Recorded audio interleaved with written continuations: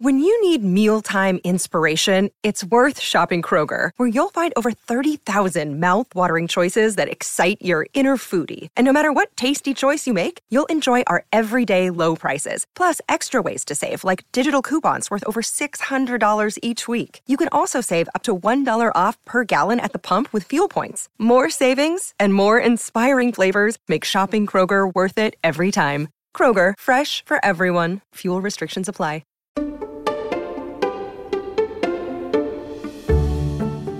Rising interest rates dent U.S. home sales and manufacturing activity.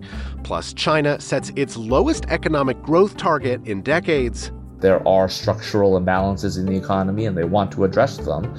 And therefore, it's not just about growth at all costs. And as ATMs keep disappearing, how far away is a cashless society? It's Monday, March 6th. I'm Luke Vargas with The Wall Street Journal, and here's the AM edition of What's News, the top headlines and business stories moving your world today.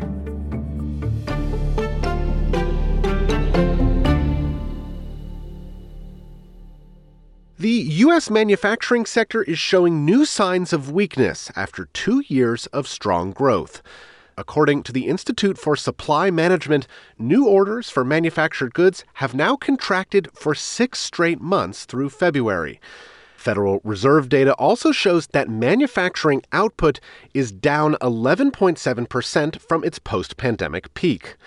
The Fed's aggressive interest rate hikes have pushed up the cost of borrowing for big-ticket items like washing machines and power tools, and that is resulting in a sharp pullback in several manufacturing sectors. Despite accounting for a small share of GDP, manufacturing has historically been an early indicator of recession. High interest rates are also squeezing the U.S. housing market ahead of its critical spring season. Mortgage applications from home buyers have slid to their lowest level in 28 years on a seasonally adjusted basis, according to the Mortgage Bankers Association. The hesitation comes at a key time for the housing market, as about 40% of existing home sales for the year typically occur from March through June, according to the National Association of Realtors. Turning overseas, South Korea has reached a deal with Japan to resolve a forced labor dispute dating back to Japan's colonization of the Korean peninsula from 1910 through 1945. Today's agreement will see South Korean companies compensate Koreans forced to work in Japan during World War II. According to South Korea's Foreign Minister, Park Jin, funds will be raised through donations from local firms after Japan said its companies wouldn't pay. But Park hopes Japanese companies will make voluntary contributions to the fund. Journal reporter Dassel Yoon in Seoul says that would avoid the liquidation of assets of Japanese companies involved in the forced labor cases, a prospect that had exacerbated friction between Seoul and Tokyo. We've seen different reactions. President Joe Biden said that the announcement marks a groundbreaking new chapter of cooperation and partnership between the two U.S. allies. Many analysts have said that this proposal is in the interest of regional security. But on the other hand, we've seen a lot of opposition from civic groups and family members of the victims because they have been demanding an apology from the Japanese companies and direct compensation. And former President Donald Trump and Florida Governor Ron DeSantis dug in over the weekend for what is expected to be a bitter and personal fight for the 2024 GOP presidential nomination. Trump revved up supporters on Saturday at the Conservative Political Action Conference outside Washington, while DeSantis made a high-profile speech at the Ronald Reagan Presidential Library in California. The two will then head to Iowa, which holds the first GOP caucus in 2024. Trump has already launched his campaign, and DeSantis is expected to formally enter the race after the Florida legislative session ends in May.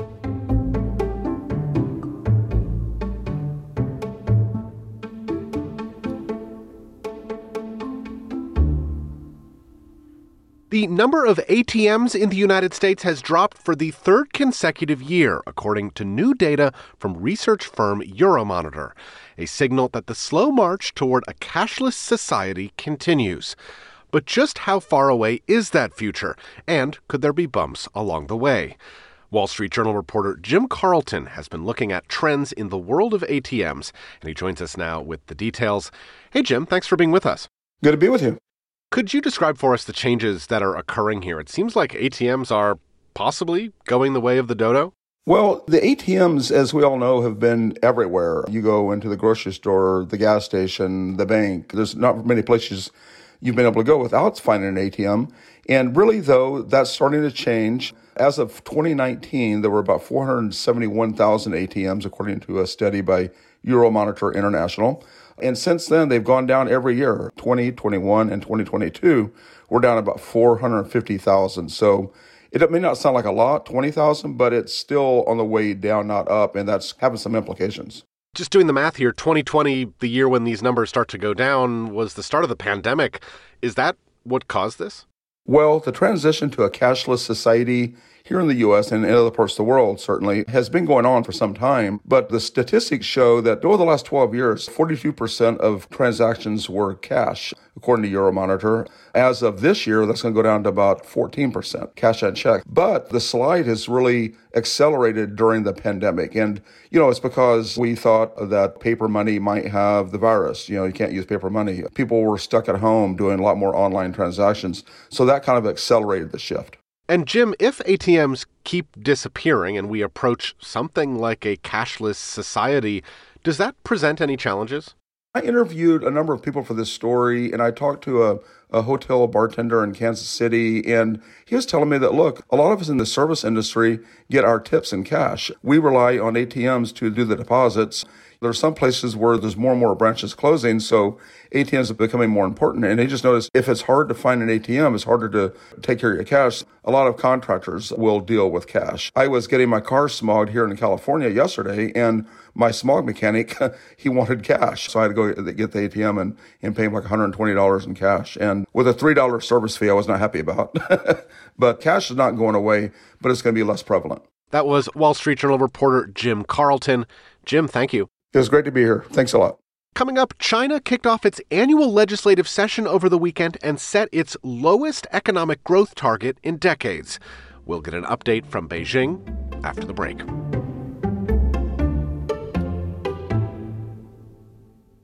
Another day is here, and you're ready for it. What to wear? Check. Breakfast, lunch, and dinner? Check. Planning for what's next and how to save for it? That's where Bank of America can help.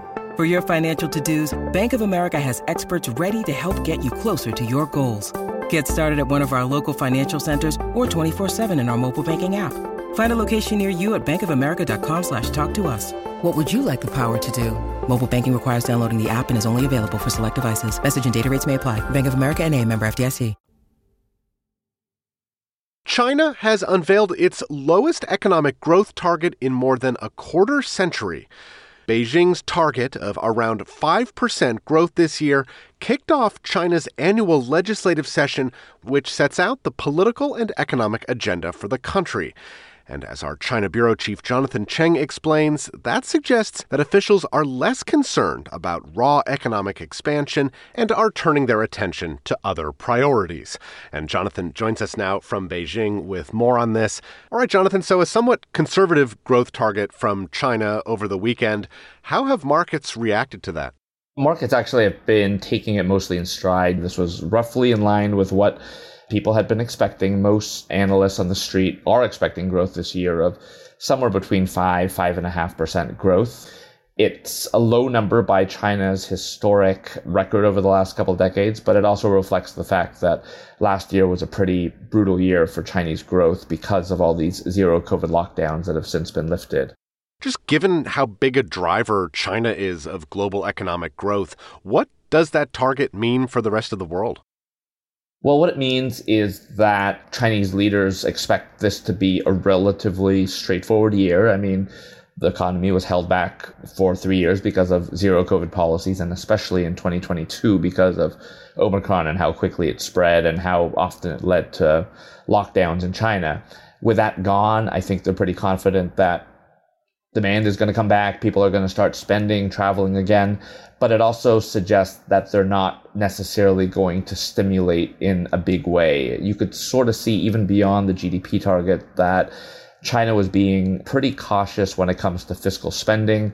They know that they have debt issues. They know that there are structural imbalances in the economy and they want to address them. And therefore, it's not just about growth at all costs. So with that caution in mind, which sectors of the economy is China focusing on? I understand there are some top political meetings this week, and the list of attendees of those meetings is potentially quite revealing. Yeah, there's always been this focus on which sort of business leaders are invited to attend these sessions. And in the past, it was a lot of the traditional internet technology tycoons, basically, that were invited.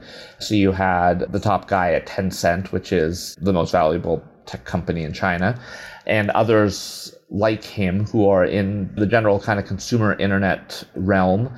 And now we're seeing that many of them were not invited. Invitations instead went out to researchers, business executives in what I think is now being seen as more critical technologies for China. I'm talking about semiconductors, AI, biotechnology, things like that. They're not as consumer accessible things, but these are things that I think China really recognizes are of paramount importance, particularly as the US is taking a lot of steps to try and curb China's development in these areas and restrict its ability to really zoom past the US in these critical technologies. Yeah, and when you think about that US-China dynamic, it is also striking that Beijing has announced a ramping up of military spending, is it not? What is the thinking behind that? So China said that they're going to increase military spending this year by 7.2%, and it's the highest number since 2019. And obviously that reflects concerns about growing tensions with the West and with the US.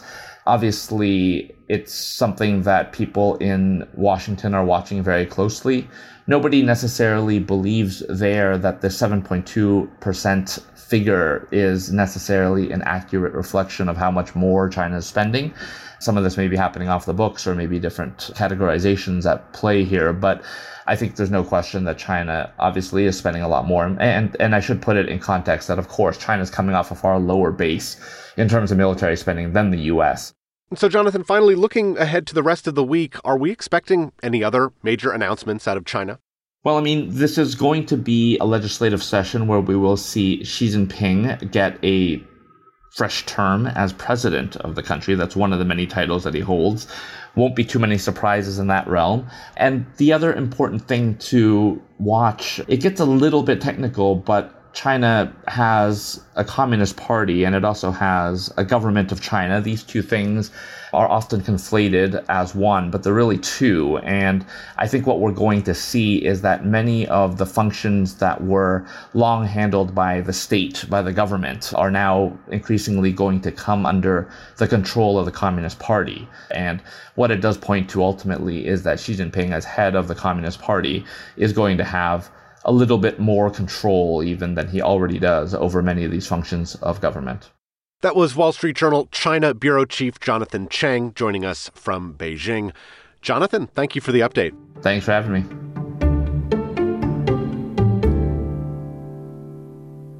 And finally, could a 20-second delay make you a better investor?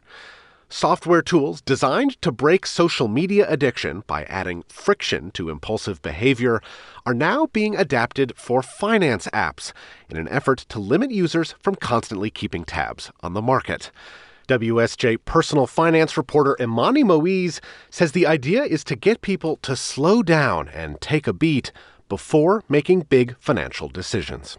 There's a few apps that do this. You install it, and then you say, hey, every time I open, whether or not it's a brokerage like Robinhood or CoinStacks, which is a forum, it interrupts that process and says, what's your intention in using this app? And then you either learn to hate the app because it's getting in the way of what you want to do, or you kind of train yourself to stop using that app as much. One app that's really popular is called OneSec. Either it asks you to take a deep breath, or it opens up your front camera and forces you to look at yourself so that you could confront what it is that you're about to do. And you could even set it up to direct you to different things, whether it's directing you to a podcast that you like to listen to, or maybe a news app, or even just telling you to take a walk. And that's What's News for Monday morning. We'll be back tonight with a new show. I'm Luke Vargas with The Wall Street Journal. Thanks for listening.